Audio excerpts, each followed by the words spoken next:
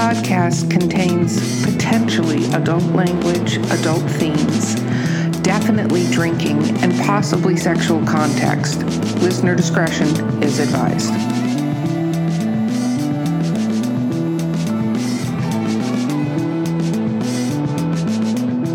Cool. Okay, welcome to Drinking with Authors. I am your host, Erica Lance. With me, I have a special guest host, the marvelous Mark Muncy. Yay!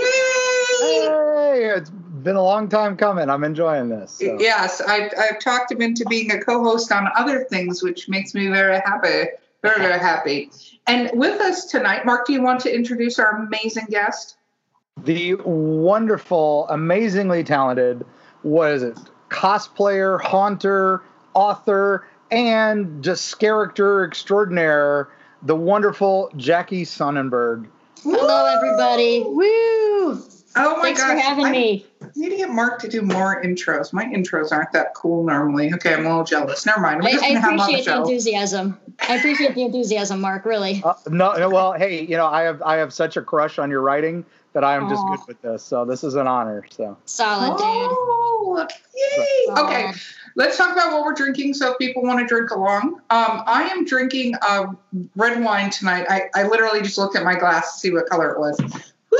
We're already having a good time. Okay, so it's called 19 Crimes, and this one's called The Uprising, and it's apparently aged for 30 whole days in a rum barrel. I guess that's a big ad thing. So 30 whole days, huh? 30 whole days. 30 days. It tastes like heaven in a glass right now. Cool. You're asking. Mark, go ahead. Share with us what I'm libations drinking the hard stuff today. I'm having an Arnold Palmer with unsweet tea and fresh lemonade. And then I'm washing that down with Publix purified water. So, but, that goes with all my epilepsy meds. So I'm already having a good time all the time. And Jackie, what are you drinking? What are you drinking, my darling? I also have a glass of red wine. Now, this is a Chilean Carmenere, and it's made with raspberries, blackberries, coffees, and some spices.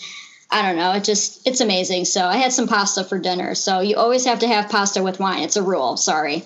Oh, really? Because I just had steak with wine. It was just steak. But that's also a good thing. It was amazing. I just ate a steak and then started drinking wine. That's just one of the life goals I have. Now I just need pajamas.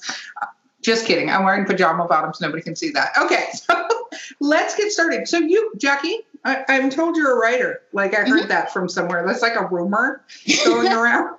Well, gee, I hope I'm on the right podcast. I mean, yes. Let's talk a little bit for our audience about what do you write? Okay, so I write horror mainly. I write young adult horror, so little things that have to do with the dark side of things. Now, right now I have a growing collection. I'm taking all the nursery rhymes and I'm sort of retelling them as horror stories, or they are inspired by the classic nursery rhymes. So right now I've got 3 books in that collection.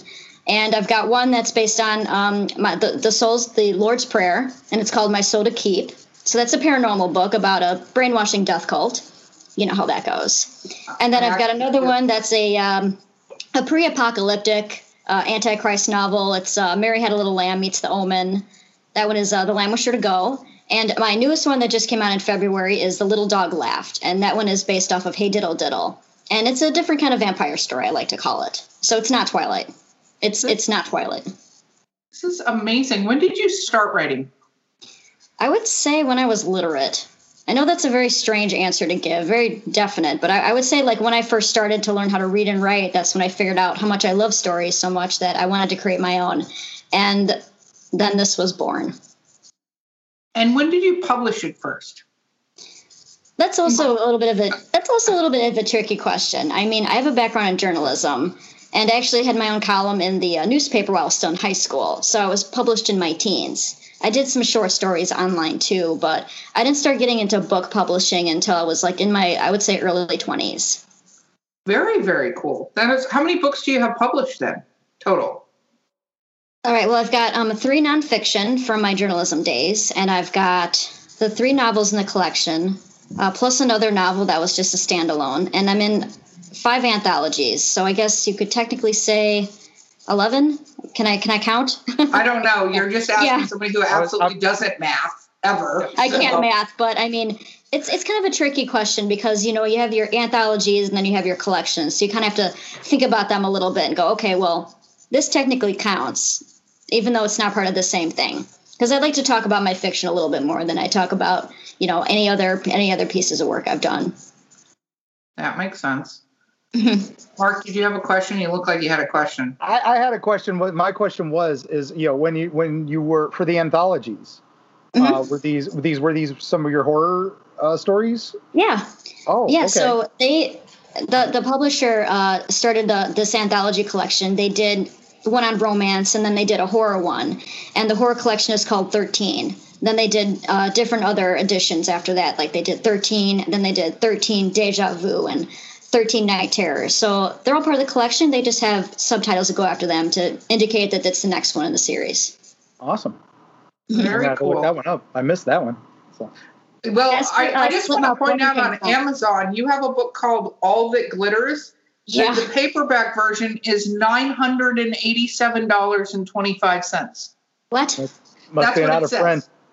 So does this do laundry? Like what does this book do? Hey, it wasn't me.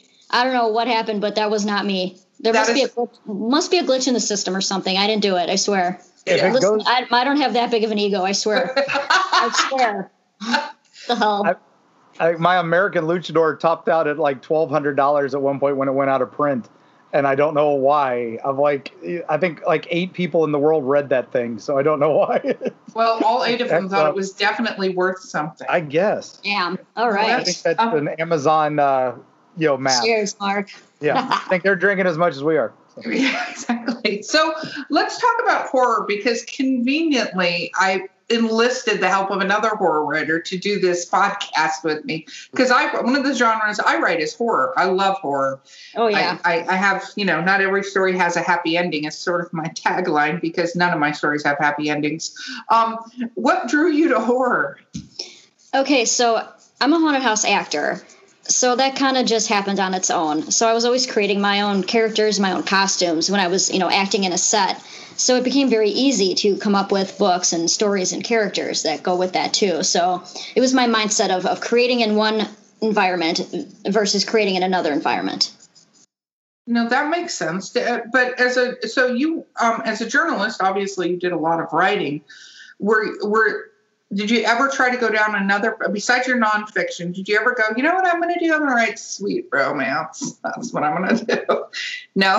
Not really. Not really. Like I always stuck to either fantasy, sci-fi, or horror. So this horror collection I have, I'm growing right now, and I'm still brainstorming other ideas for other fantasy and science fiction books and other collections. So it's like an ongoing thing, an ongoing creative process. When you first published, were you traditional or self, or where are you at in that little spectrum? So with the journalism, it was traditional. All That Glitters, the lovely $900, first edition. My first book. $900 first edition book. Jesus Christ! I have to see this now because you need to look it up on Amazon. I'm looking at it right now. Confused. Apparently, I can get 2 used ones for $54.77, but one brand new one for $987. Well, hot damn! I'm flattered. Okay. You can retire and get a box of those somewhere. So that one was with a smaller press, a smaller publisher. So I guess you could say it was traditional. The 3 nonfiction topics were traditional, and everything up to this point has been traditional, except for A Little Dog Laughed, my newest one. I decided it was time to graduate. I wanted to take it and see how it would do on its own because I feel like I'm ready to move up to the next level in my career, and I want to see it's going to happen. So I took it solo. The time came, Oh, I think it's awesome. No, as an author that is self-published but actually started a publishing company because of this very reason, because traditional publishing to me, unless you're certain elite members of it, is garbage. Not your press, Mark. I'm not badgering, but you have a very unique situation. I'm saying on this. Arcadia Publishing, we love you. No. But yeah, no, I mean, honestly, we're in the golden age of that. That's the whole point of this is, the big 4. It used to be the big 5. Now it's the big 4. Why? Who dropped out? Uh-oh. Who got voted off the island? What happened? One got merged with another one. One got ate by the bigger shark. So I think we're losing. Penguin is going into. Didn't Random House buy Penguin? Yeah. Random House bought Penguin. I they're being merged by another one. So, okay, I thought so. And then, mine's still independent, Arcadia, but for how long, who knows? But that's just it. It's you're doing it. A lot of publishers, authors like to go the other way. You're doing it, where you can take more control over your own product, and I think that's fantastic. Yeah, it doesn't hurt to do either, honestly. Like, I always tell people it's perfectly okay to start off by self-publishing because, we don't know anything. We don't know our ISBNs from our asses when we start out. I mean, we're there to learn. It's a whole learning experience. When you self-publish, you're going to learn everything. You're going to learn formatting. You're going to learn what font to use. You're going to learn trim size and all that crap. And it's honestly a very important tool to know. That way you can help other people. And that way you know the right questions to ask when and if the opportunity should arise. Totally. And also marketing. Hold on. Yeah, we need to drink to that. Marketing, drinking to marketing.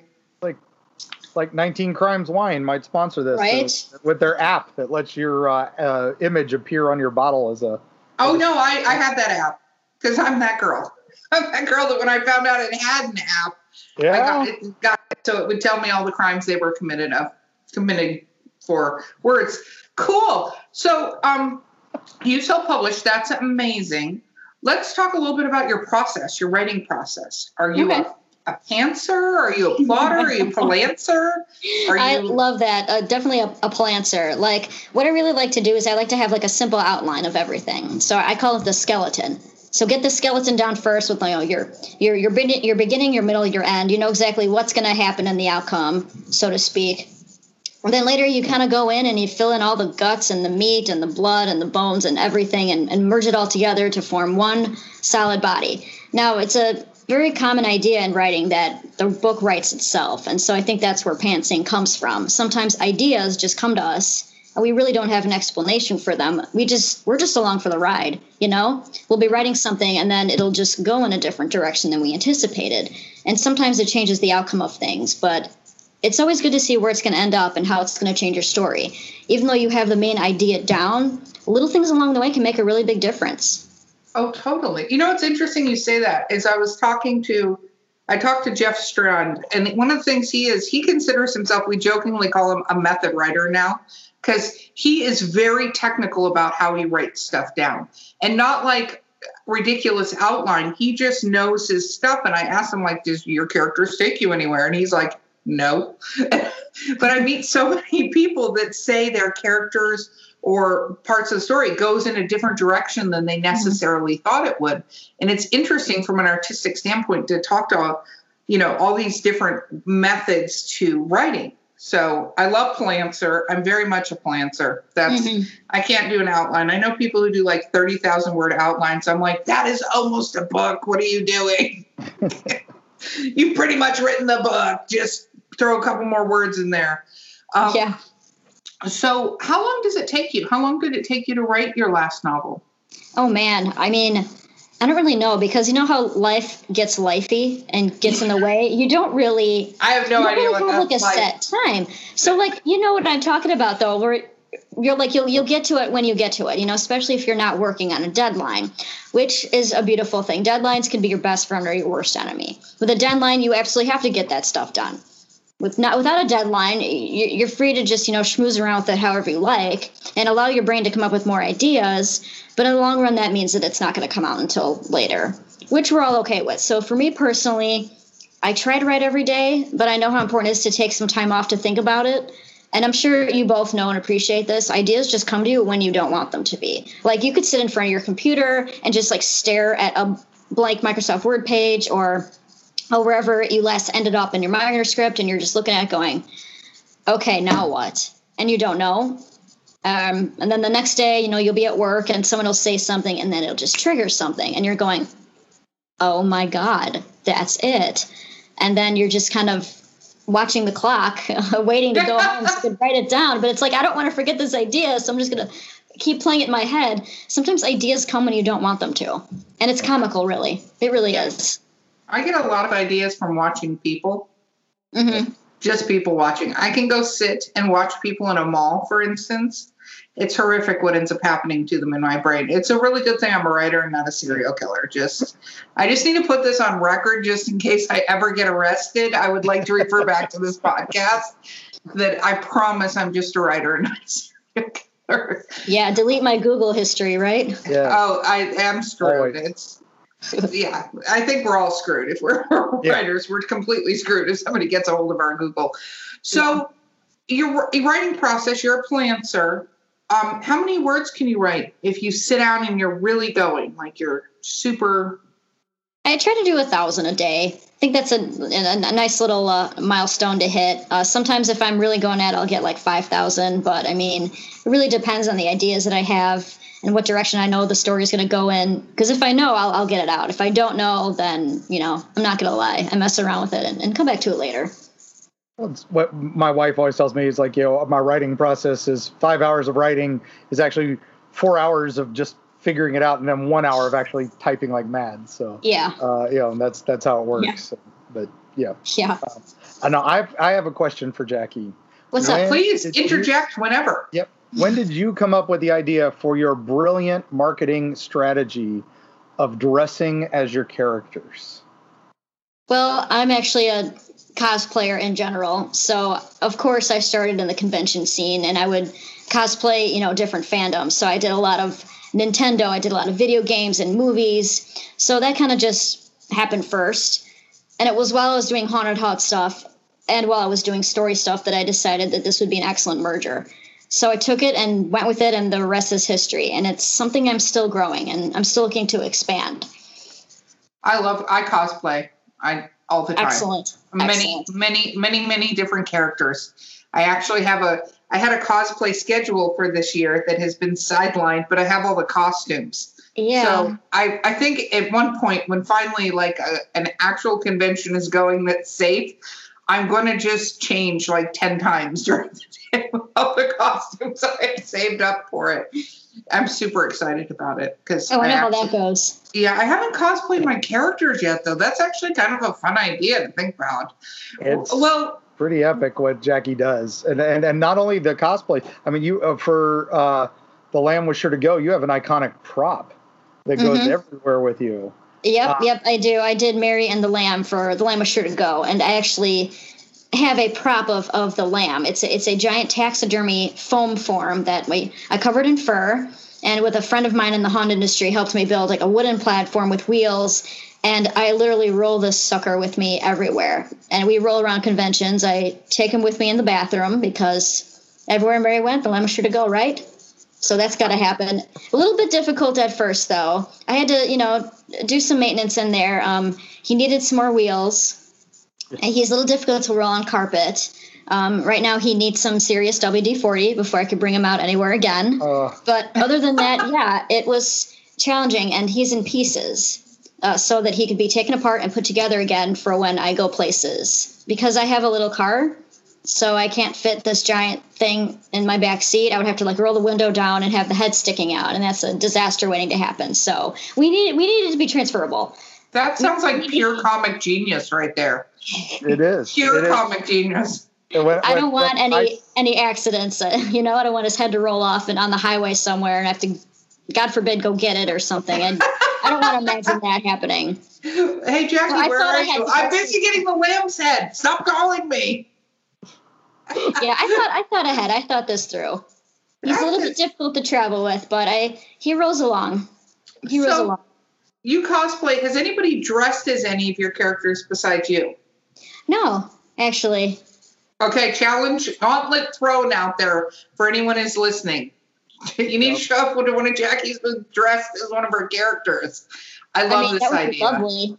I wouldn't be against that at all. I'd be very flattered. I think that'd be amazing. Because I hand out flyers when I'm approached by people that want to talk or when they want to take pictures, and it just basically describes who this is, where they're from, and where they can get information on it. So like social media, things like that, and of course the Amazon link. Totally. Shameless self-promotion. I'm literally all about shameless self-promotion all the time. So what is your favorite characters besides obviously the ones from your book to cosplay? We can go down a whole cosplay track now. That's what we're doing here. I mean, besides book characters? No, any characters. I would love to know what your favorite characters are to play. Oh, man. Big time favorite of mine is Hit Girl from Kick-Ass. Yeah. Oh, I did the whole, yeah. The leather thing, the purple wig. I go hardcore. I go like accurate description because I want to look absolutely perfect. And actually, because I don't know, you can't tell, but I look very young for my age, and I'm very small. So I often get mistaken to be much younger than what I am. So when I did Hit Girl at this convention I was at in Chicago, security followed me around because they actually thought I was an unattended minor. And I very much was not. I was in my late 20s at the time. And I was in character completely. I did, the young girl voice. I did her lines. I did all that stuff. And they were really confused when I went to the bar. Very confused. It was awesome. I can only imagine. Yeah, that was awesome. I'm 6 feet tall. So I have fun with the male characters. Like I have an amazing Lestat that is pretty accurate with the velvet outfit. And I have Gaston. Ooh, like, cool. Yeah, no, I have a lot of fun with those kind of characters. And I have now the Darkness from Legend. That's one me and my friend are doing next.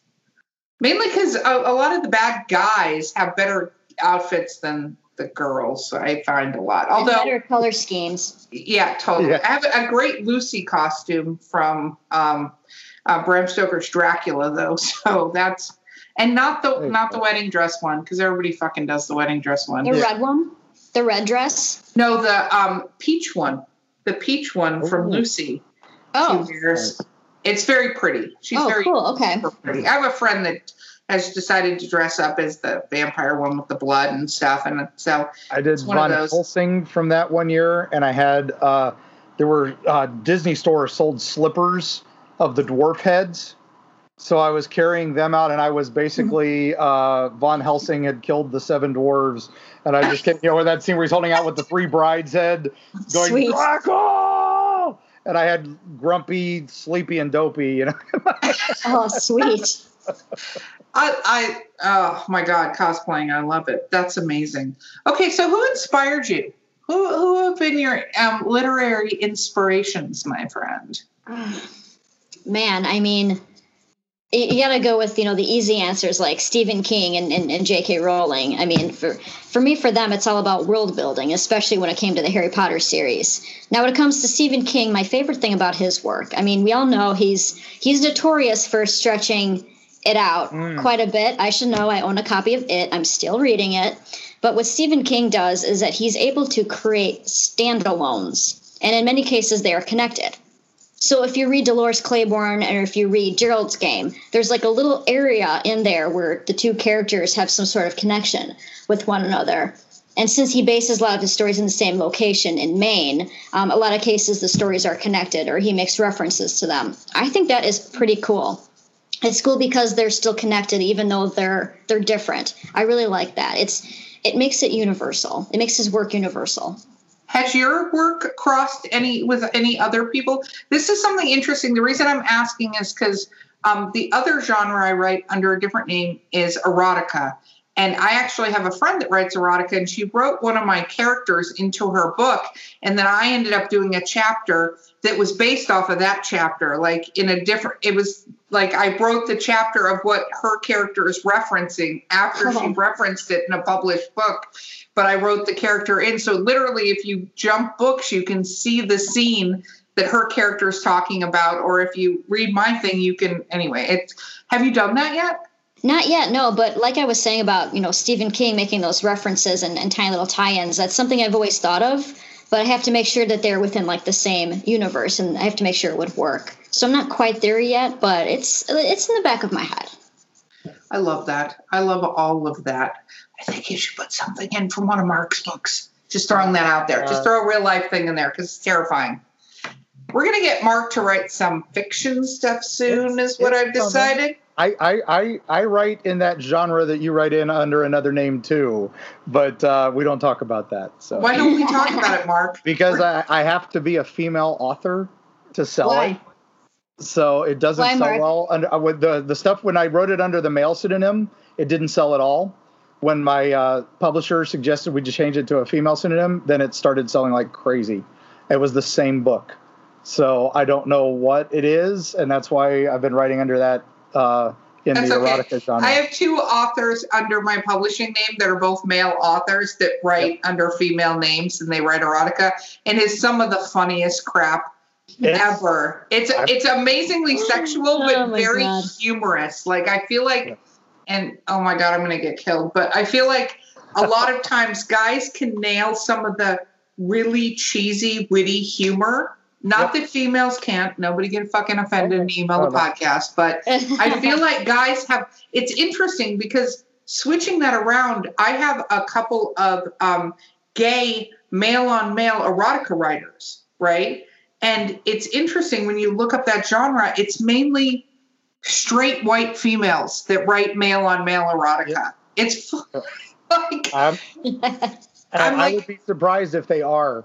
Because it amazes me in the erotica field how many people write under pseudonyms, and because they're all afraid it's going to get traced back to them and all that. I was told by my other publisher that I had to do with that if I wanted to keep writing in that field. So no, you do, unfortunately. And it's interesting you bring that up because you've decided to self-publish, but that brings up the whole topic of like, part of the reason I started the publishing company was because I'm tired of, if you don't fit in this box, you don't get published.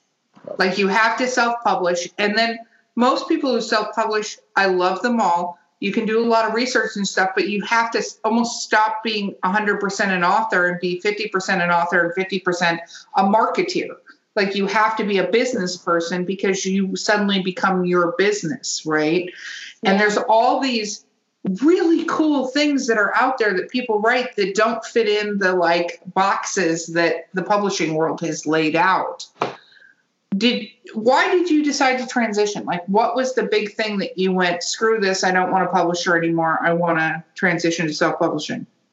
I think it was just fate. I think it was just meant to be. I think at some point when you want growth and you expect to get growth and you don't get it, it's time to, move on. It's time to get a different thought about it. It's not an easy decision to make, but it's something that I think everyone at one point thinks about. When you say growth, do you mean sales or what? Like some splaining. Do some splaining. Yeah, what is that? Yes, sales and just growth in general, and just mass exposure, like more exposure, that type of thing, more marketing, more publicity, more branding. Especially when you have a specific brand like I do. Like for me, it's a lot easy to self-publish this particular collection because I have the costumes that go along with it. So for me, it's like, okay, I want this book to come out the same time I'm finished with the costume. Or I want to finish the costume in time and then write the book. You see, I want to have that control over the time. Because if I'm preparing for a convention, I want to be like, all right, I got both. Let's rock and roll. You know what I mean? I think that was like the biggest benefit of doing it this way. For me, in particular, for what I do with my brand. And your books, they tend to fit, I would say, somewhere a little darker than Miss Peregrine's, and right about on par with John Mayberry's Rotten Ruin series. The zombie series. I've read that. So, yes. So very, very dark, very young, but still young adult. You're not pushing too many boundaries, enough that, the older kids will be like, ooh, the younger kids might be, so my question to you is, what scares you enough to write that, but not too much? Where do you pull the line? Where do you draw the line? Where do I draw the line? I mean, I think everyone is afraid. I think everyone is just afraid of the unknown in general. And I think the more you keep your readers guessing, the better. You don't want to reveal too much, but you want to reveal enough to create interest and to, have that buildup of anticipation. And I think with writing horror, you need to know where that is, especially what the topic is. I think when it comes to paranormal, especially, Mark, this is something you'll appreciate. With paranormal, there's always a mystery. Even when you figure out the mystery and there's a conclusion at the end, or is it? Is it the end? Is it over? We don't know. I think a lot of people really like that, regardless of age. I agree 1,000%. And with that, we're going to take a quick break, and we will be right back with Jackie.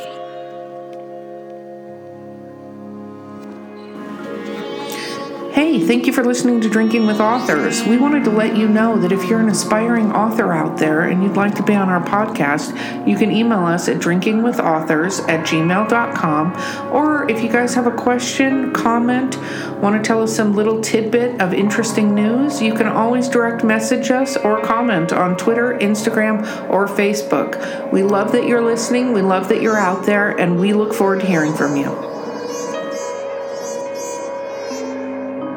First of all, okay, we're back. Yay. I have to say that, otherwise the producer is like, what are you fucking doing? You're just rambling. I don't know why he lets me do this by myself. Anyway, but I went 1 year were you there the year Matthew Lillard was there? Yes. So I the year I did the stabbed him. victim from 17 Ghosts that year. I mean, 13 Ghosts. 13 Ghosts. And I walked up. I love him. He's one of my favorite people. I totally pissed off his security guard. We all did. He totally pissed off his security. Security guard was terrible. What? That security guard was terrible. No, it was. And he gave me a hard time too. It was like, oh, really? In a picture. Well, we were getting in line for a picture, and my friend did the bound woman, and I did the Jackal? No, the lover. With the burned face. Oh, okay, yeah. His wife, the Tony Shalhoub's wife in the movie. Yeah. And so we walked up, and Matthew Lillard was like, "Oh my God, you're from that movie!" And I'm like, "13 Ghosts, you were in it." And he goes, "I know, you look. I have to hug you."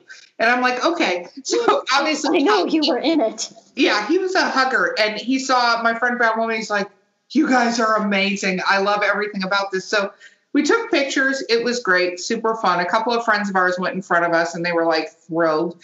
So my friend went up to the room because she had a headache, but I'm walking around, and I didn't get very far because I love my costume, but I kept getting stopped by people wanting to take a picture, which was great. That's kind of part of the reason I do it. I love that people were like so thrilled about this.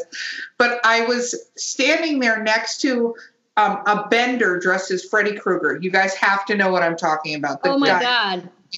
So like Futurama bender? Yes. With the Freddy glove and the sweater. Cool. It was He's epic. amazing.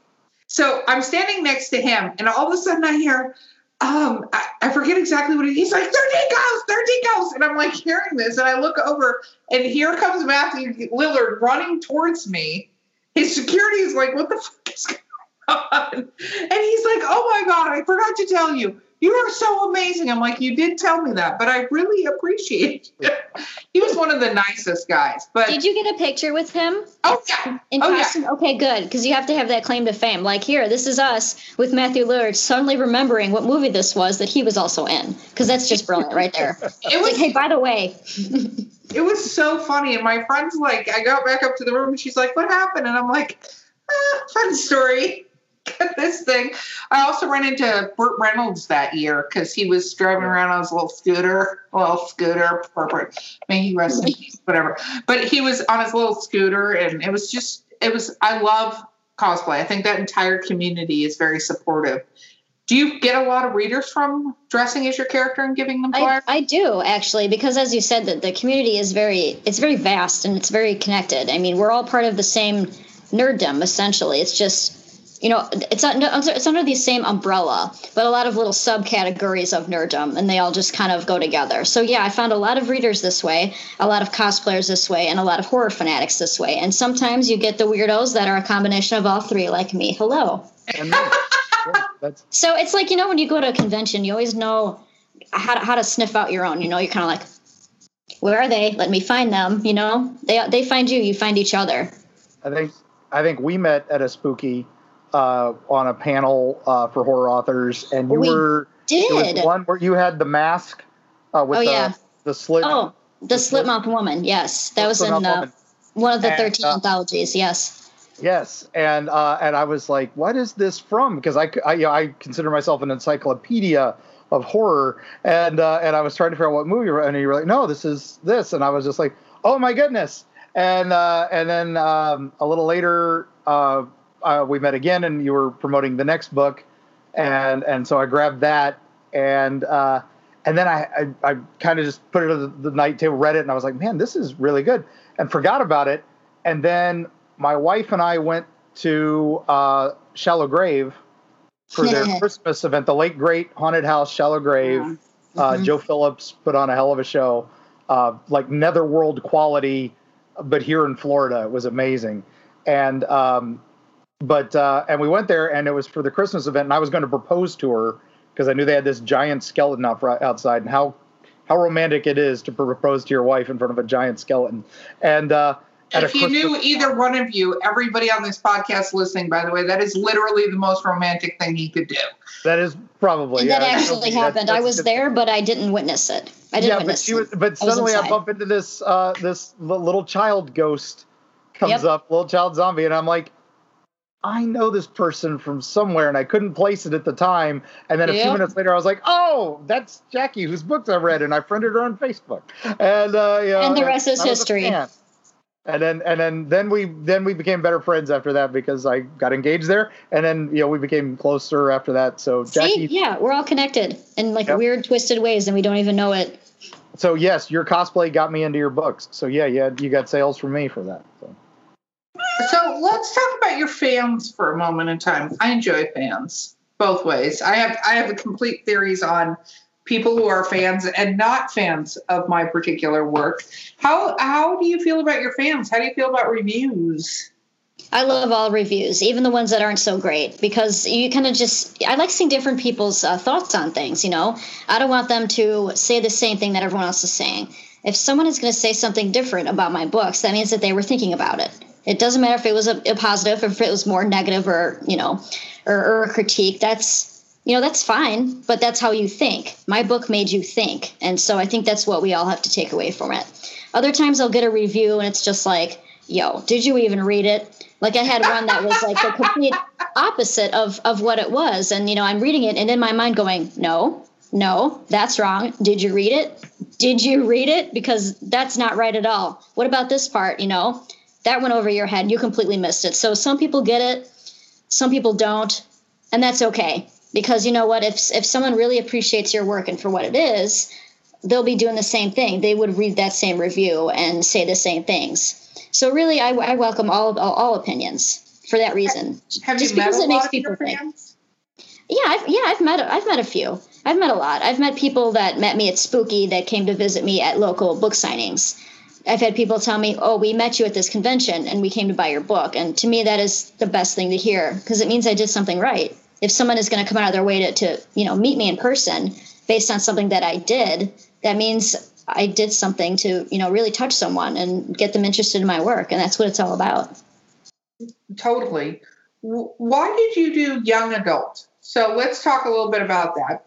I do not do young adult horror. Anybody listening, do not look up Erica Lance and think it is a good idea to have anyone under the age of 18 read these stories.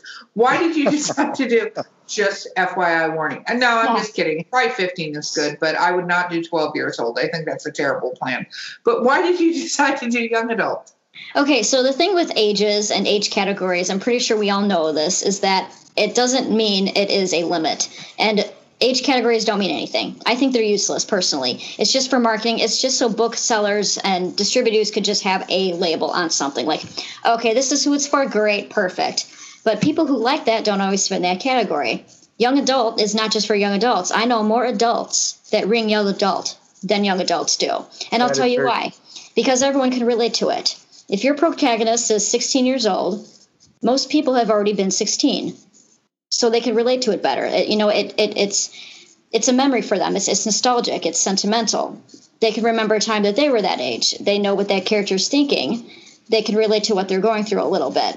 Now, for me, the young adult thing came about with the topic of the nursery rhymes. I thought it would fit that audience better because I think younger people would appreciate, parodies or, a retelling of something from their childhood. A teenager is going to go, oh, yeah, I read nursery rhymes as a kid. I love this. Ooh, horror stories, I'm going to love this. But at the same time, adults are going to have an appreciation for it as well.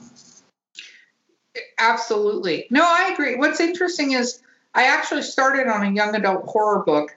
And one of the things I was talking to somebody, because I'm like, okay, where do I draw the line on this? And she's like, if you're going to put sex in it, it needs to be that they can stand at the bedroom door, but they can't go past the bedroom door. And I'm like, that's it. That's literally the line. She goes, I wouldn't cuss too much if I was you. But other than that, you're pretty good to go.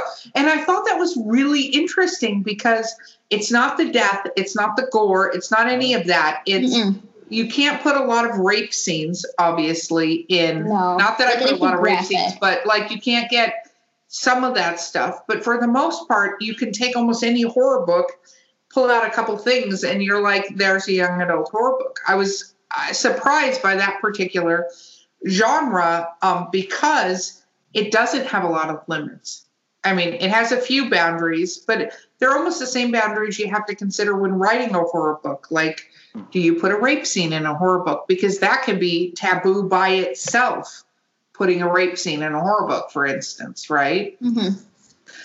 So let's talk about the nursery rhyme. So you have this brilliant idea. What actually caused this brilliant idea to come to fruition? So we're going to need to, we're all going this one. That's Mark sees me smiling. Yeah. Mark sees me smiling. I see you smiling too. I want to know where the hell we're time traveling to. Tell me. Well, no, we're definitely time traveling, and I'll get that to a sec. The first thing I want to say, and this is something that we all, could appreciate and understand, there is a market for retellings. There always has been, and there always will be. Classic fairy tales, Wonderland and Oz, have been done several times. They have been done to death, in my opinion. Even though I did write a fairy tales retelling, so I'm kind of a hypocrite, kicking myself in the face with that one, but it had to happen. So with those are kind of cliche. We've all seen those before. So I wanted to do something different. I really wanted to. And I know that retellings are important. And I know that there's a market for them, like I said, because people like something that they're already familiar with. If they're already familiar with it, then that kind of creates the interest, especially if they're going to see it done in a different way. Now, I wasn't sure what I wanted to do just yet. So I had to just kind of put it to the side. Okay, so here's where we get to the trip down memory lane. There's this old movie in the 80s that has Howie Mandel and Shelley Duvall and Woody Harrelson and Cyndi Lauper, and it's called Mother Goose Rockin' Rhyme. So this is revealing my age here. I watched this movie. That's okay. We're all in the same age boat. We're all in the. It's the Titanic. Okay. We're all there together. It's fine. It's fine. Yeah. So I watched this movie as a kid. Yeah. Mother Goose Rockin' Rhyme. So I've seen it as a kid. I don't know when, but it was just on one night, and I found it, and I was just like, holy shit, I remember this. So I just, watched it just because I'm a pure nostalgia junkie. And I remember it was during haunt season. So I was thinking about, horror stuff and, just movies on. So I'm like, okay, I'll watch it. And I just had the thought, this would be so much better if this was a horror movie, and bam, that's it. So I sat down and I wrote down about 10 to 20 different ideas of different stories and different books. And here we are. So it's an ongoing thing. These ideas kind of keep coming. Some of them are a little bit more concrete than others, but I got some basic ideas. I don't know which ones I'm going to keep just yet, but it just amused me so much. It really did. You see Howie Mandel's Humpty Dumpty, and Cyndi Lauper's Mary, and Woody Harrelson's The Lamb, and it's just hysterical. The lamb is all grown up and he smokes cigars. Oh. Wow. ZZ Top is the 3 Men in a Tub. Yes. And then Little Richard is Old King Cole. Old King Cole, yeah. Yep. Yeah. Okay, I haven't seen this movie, and I pride myself on cheesy 80s movies. This was a Disney Channel original, and it's definitely worth the find. It inspired me back in high school, I think, when that came out.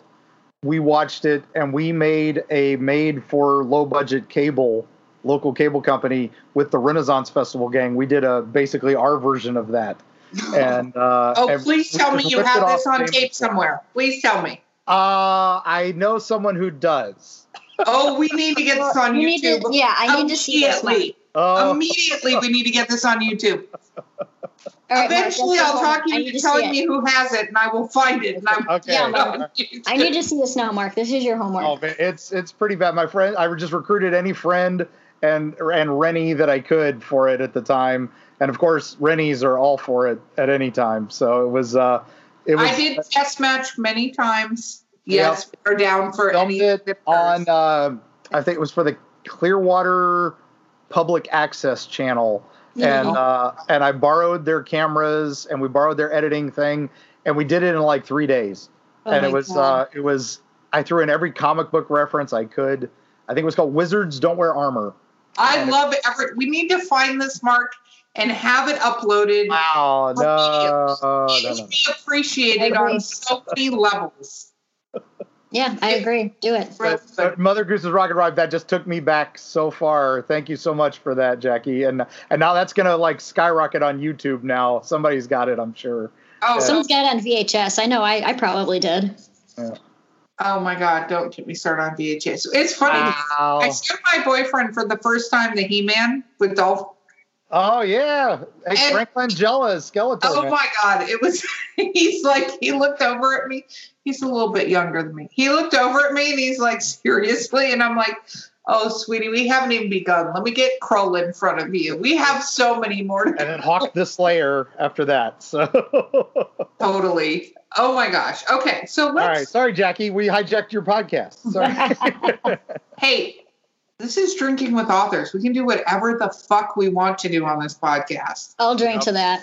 Thank you. Cheers. I'm Getting cheersing my you from a sundowners distance. with my pills. Cheers, you guys. Do this. So, what is the next thing coming up? Tell me. What is the next? Okay. Well, so I actually, when I was talking about the whole fairy tale retelling things and how I actually wrote a piece for it, I was in an anthology, completely separate. It was put on by the people who do Gothic Bite magazine. They set out a submissions call for The Mirror Tales, which is a dark fairy tales anthology. And I did that about a year ago. It came out, I would say, it came out recently, maybe like a couple weeks ago. And I've always wanted to do something with Cinderella. So I wrote a piece based on the Brothers Grimm Cinderella. And the thing was, I got a little carried away with it, and I had to cut it down in order to fit into the anthology. So I made the decision to take this one and incorporated it into my Dark Nursery Rhyme collection and do a mashup. So I'm combining Cinderella with Three Blind Mice, and that's something I'm working on right now. Wow. And it's going to be a little bit of a dark fantasy. So we're going to see a different side to our good friend Cinderella, whose real name is Aschenputtel. And that's the Brothers Grimm version, and that's German for one who cleans the ashes. I love that. You know what's funny is I've often gotten into conversations with people about fairy tales because I feel Disney, heart Disney, do not want them to somehow get my podcast removed from the air, but they made everything very sweet and cute and wonderful and stuff like that. And you brought up Wonderland earlier, right? Mm-hmm. And Yep. if you actually read Alice in Wonderland, that is a fucking horrific place to be. That is not Yeah. a pleasant experience, even for Alice. Like, that is a terrible place with terrible things that happen to people all the time. And I think a lot of us have gotten so used to the Disney versions of these stories versus the Brothers Grimm and stuff like that, where fairy tales were trying to tell you to, like, stay in your fucking stature. Yeah, Don't try to go outside these Don't rules. talk to Here's- strangers, kids. Yeah, exactly. Or you might get thrown in a fucking oven in a forest by a witch who's going to eat you. It's You the just same thing. might. You never It's know. the same thing with the Exactly. urban legends now that we write about. It's the same tales, and we study them now. It's like the mini lights in St. Pete was a urban legend about a lady and her alligator people who come out and steal your children, and and this was from the 60s. So not the 1560s or the 1460s. This is from 1960s. 1960s. And of Yeah. course, it's because in the 1930s, local alligator farms would send men out to kidnap your children so that they could put them into the alligator pits to run around for the tourists. And That is one of the most terrifying stories, Mark. That Holy is the shit. second time you brought that up. Yep. And it just proves that fucking reality Is no worse matter than us as horror fiction. writers. yeah, Exactly. You can't write this stuff. You But that's can't write real life. There's exactly. It's a modern fairy tale. And it's to protect your children. That's what the original fairy tales were. Don't go look at that creepy lady's house that's full of candy because she's going to eat you. yeah, That and fairy probably tales are all about happened. karma. They're all about karma too, if you think about it. So in Cinderella, her stepsisters were horrible, but they get their end, they get their karma, and Yep. they get their ends in my story as well. I have a little fun with that. I'm excited. I can't wait. My Aschenputtel definitely levels up. Yeah. So what is your favorite fairy tale? I mean, I'm not really one to pick favorites. I mean, I know, but we're on a everything. podcast. The host just asked you for a favorite. So I know. So you're forcing me to choose, even though I can't choose. Well, I did like working with Cinderella a lot. I really, really did. And Snow White, I think, has a lot of dark elements to it. Oh, I agree 100%. I think a lot of these, one of the things I love about looking at fairy tales is obviously the Disney version makes them these wispy princesses that have whatever the hell, and obviously good things happen to them. But I thoroughly enjoy the darker side of things and looking at what's behind that. And I think as horror writers, we tend to do that. I know, Mark, you do, because you pick apart all these, the St. Pete lights, and really what it was guys walking around stealing children off the fucking street and throwing them in alligator pits, by the way, which in and of itself could be a fucking horror book. But, you take these fairy tales, and if you step back from them for a moment and go, how do you change this up? How do you actually show the darker side of people? Because I think every one of us, no matter how great and how wonderful we are, there is a darkness that is in every person. It's just how big the darkness is and where does it carry you, right? Right. And as horror writers, we have to go into the dark places. Do you ever scare yourself? Sometimes, when writing some paranormal stuff, I tend to a little bit, just going, well, I definitely wouldn't want to be the main character, exploring the dark room and hearing things creak and things go bump. And one thing that's interesting, too, is that I did some interviews with people who've had real paranormal encounters when I was writing My Soul to Keep, which is a paranormal story. So I had people tell me their real life ghost encounters. And one thing that was interesting is that they had this one particular thing in common. All of the ghosts encounters were people that they knew. They were family members that were trying to connect with them. And I definitely believe in the paranormal. I definitely believe in spirits. It's so fascinating that, if you have a ghostly presence, it's not, some random old lady from, Victorian era. No, that's your grandmother or something, It's interesting you say that, because I've had experiences myself. I've actually never seen a family member. Really? In my experiences, I've never seen a family member. But I had this bookmark when I was a kid, and I still have it because it's an actual physical bookmark, by the way. Those are still existing in the world. I know people don't realize that. I know I'm on this call is familiar with those, but and it had a unicorn on it, and it said some things have to be believed to be seen. Mm-hmm. And I feel like that doesn't mean you have to suspend your knowledge or something. But if you discount everything, you can explain away anything that happens in life. Like, you can explain it away. But there are some things that you just have to go, that's really interesting. And as a horror writer, I found there are some stories I've written down and literally had to get up and go do something like with my cat or something fuzzy and cute, because I'm like, what the fuck just happened? I've gone to such a dark place. Cats and animals, though, they have a paranormal sixth sense. One of my favorite scenes that I was writing in My Soul to Keep was about the cat. The main character is following the cat because the cat knows what's going on and can see things that are happening. So, the cat will walk into the room and, her tail would raise and it would curl, and she'd, perk her ears up, and the main character knows that some shit's going to go down because of that cat. That is so true. I had a cat. So, Mike, just fun story. I feel my daughter had an invisible friend. I believe invisible friends are spirits. That's where I'm at right now on that. Because if you ask most kids, they'll tell you the story about their invisible friend. And most of the time it's pretty fucking horrific if you hear and my cats would, how they'll run around the house, if you chase them, they'll do that chase game, and then they'll stop and they'll chase you. And then, so my cats would do this and nobody was there. Mm. But they would distinctly stop, look at somebody, chase them, stop, look at somebody, turn around. It was one of the most interesting experiences ever.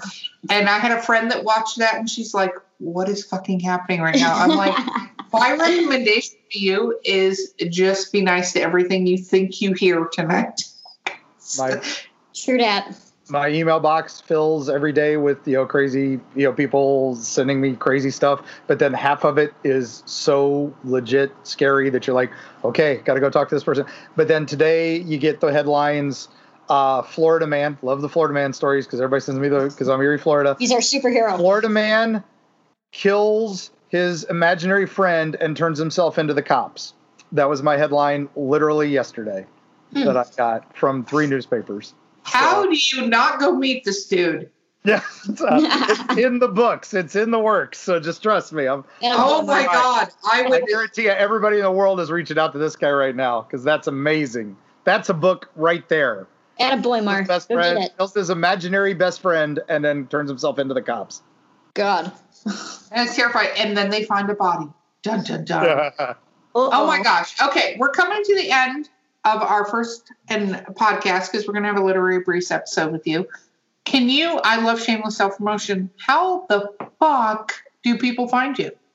You could find me at my website, so JackieSonnenberg.com, and you can find me on Amazon. So all my books are there. They're available as paper books and as ebooks. And you can find me on social media, too. I'm looking to grow my followers, and I'm starting up an email newsletter, too. So to keep updated with promotions and new book sales and deals. I've actually got some sales coming up where I'm going to have Little Dog Laughed available for 99 cents as an ebook. So just keep watching my website and my social media, and then you'll know. Absolutely. You have been thoroughly delightful to have on this podcast. You are amazing. I can't wait to ask you a bunch of rapid fire questions that I only remember 2 of because I've been drinking a lot. I don't know why I came up with that concept. It was a terrible plan, but it's okay. It's cool. It's a bad idea. What time? Yeah, exactly. Out there. What time are you picking me up? Okay. You have been amazing to have on this podcast. Thank you so much for being here. Thanks for having me. And thank you, Mark Muncy, for being my co-host. That's so amazing. Applause for Mark. Honestly, it was my pleasure. Like I said, 2 of my favorite people, and I'm happy that you guys finally got to talk. So this is great. Amazing. And this has been, for everyone out there, Drinking with Authors, and we will see you next time.